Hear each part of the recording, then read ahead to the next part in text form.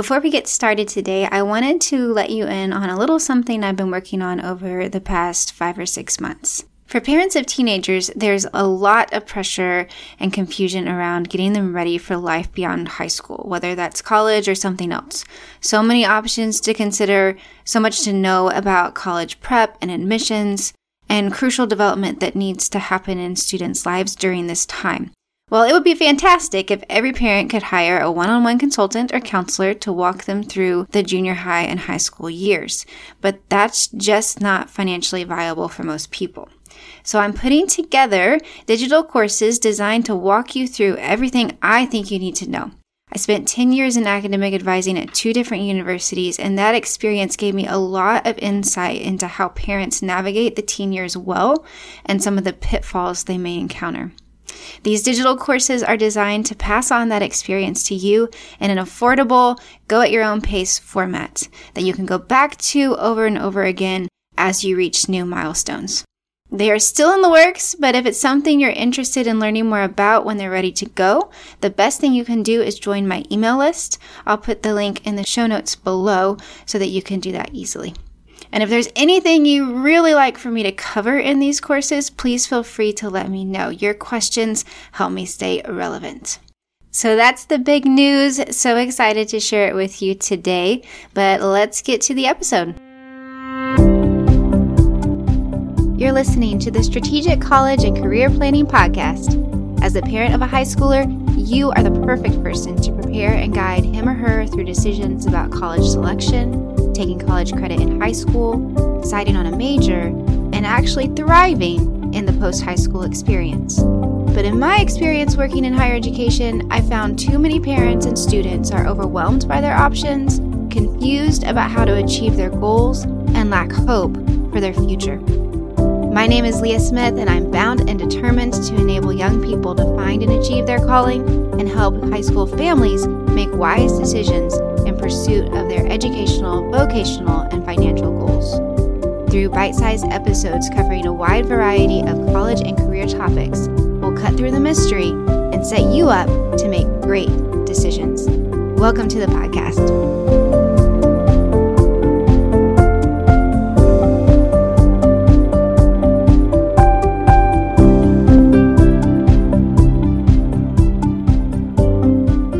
Welcome back to the podcast. Today, I'm covering the 4th ingredient in the recipe of good decision making, building and maintaining a team. First, we'll look at who needs to be on your student's team, and then we'll cover how to help them think about creating and maintaining that team. It's really hard to make good decisions in a vacuum. In the wisdom literature of the Bible, there's a proverb that says, "In the multitude of counselors, there is safety." In other words, we make good decisions when we listen to wise advice. So one of the best things that we can do for our students is help them know who to invite on their life board of advisors, if you will, aka their team. When I say your student needs a team, my guess is that the first thing that comes to mind is your student support system. You, other family members, friends, teachers, youth pastors, coaches, etc. All those people are vitally important, but in this context, I'm thinking of a much broader group of people that shifts and changes during your student's lifetime. So here are some examples of what this team could look like. Especially when they're young, your student needs people on their team who are in career fields of interest to them. A couple of the most helpful things students can do in exploring major and career options are informational interviewing and job shadowing. In order to do this, though, they need access to people in the fields they want to explore, and this will require you to lean on your network and your students' network. So your friends, their friends' parents, extended family members, coaches and coaches' families, family doctors, dentists, therapists, etc., teachers, friends, and family. And you could just start cold calling people in fields that you know your student is interested in. So get creative. But if you start thinking about the people who are already in your network and then the people connected to those people, my guess is that you will find folks in occupations that your student might be interested in learning more about. As students work on their college or job applications, they will need references. Throughout your student's life, They will need people a little bit further ahead of them who care about them and believe in their potential. In high school, these people most naturally are their teachers, coaches, and other mentors.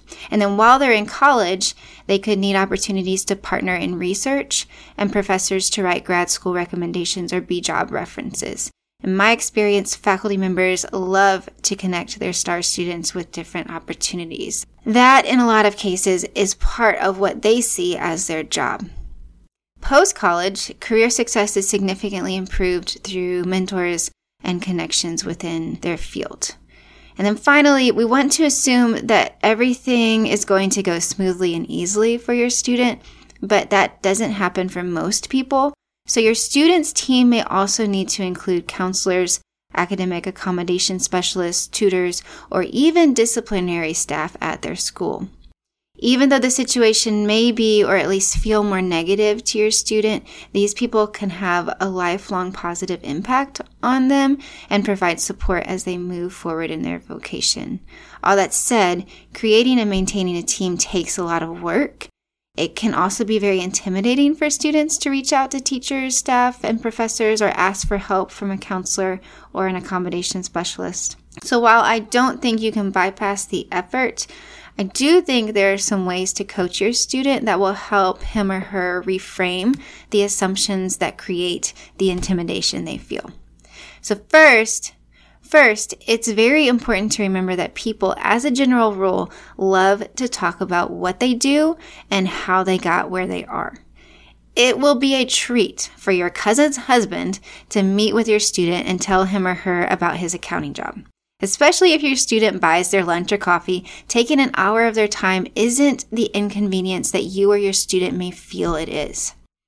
It's not possible for students to shadow people in every job, but even if they can't, they can still get a lot of information and guidance just speaking with someone in their field of interest.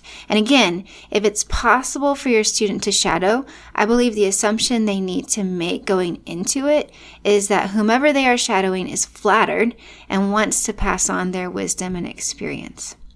Switching gears a little bit, it's really hard to write a reference for a student who hasn't developed a relationship before asking for the reference. And I can say this from a lot of personal experience.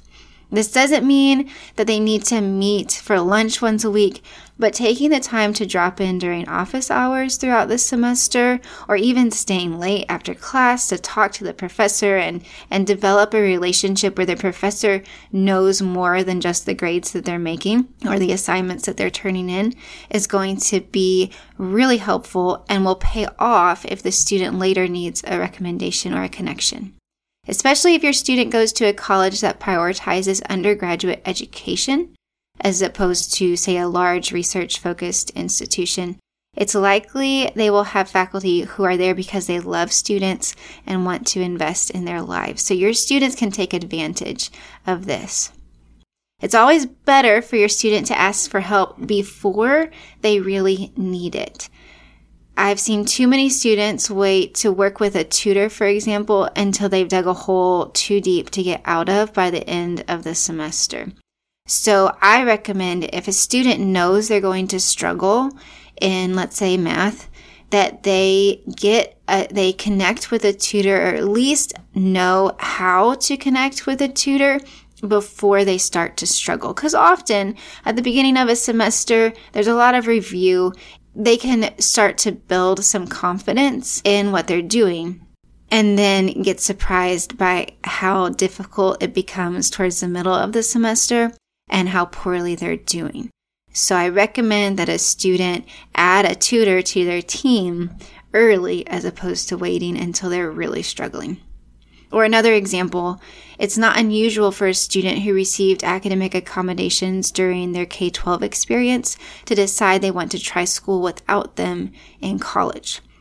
While I usually wouldn't completely discourage a student from trying this if they have their heart set on it, I would recommend that they still go through the process of requesting accommodations prior to their freshman year. Then they get to decide whether to use them or not.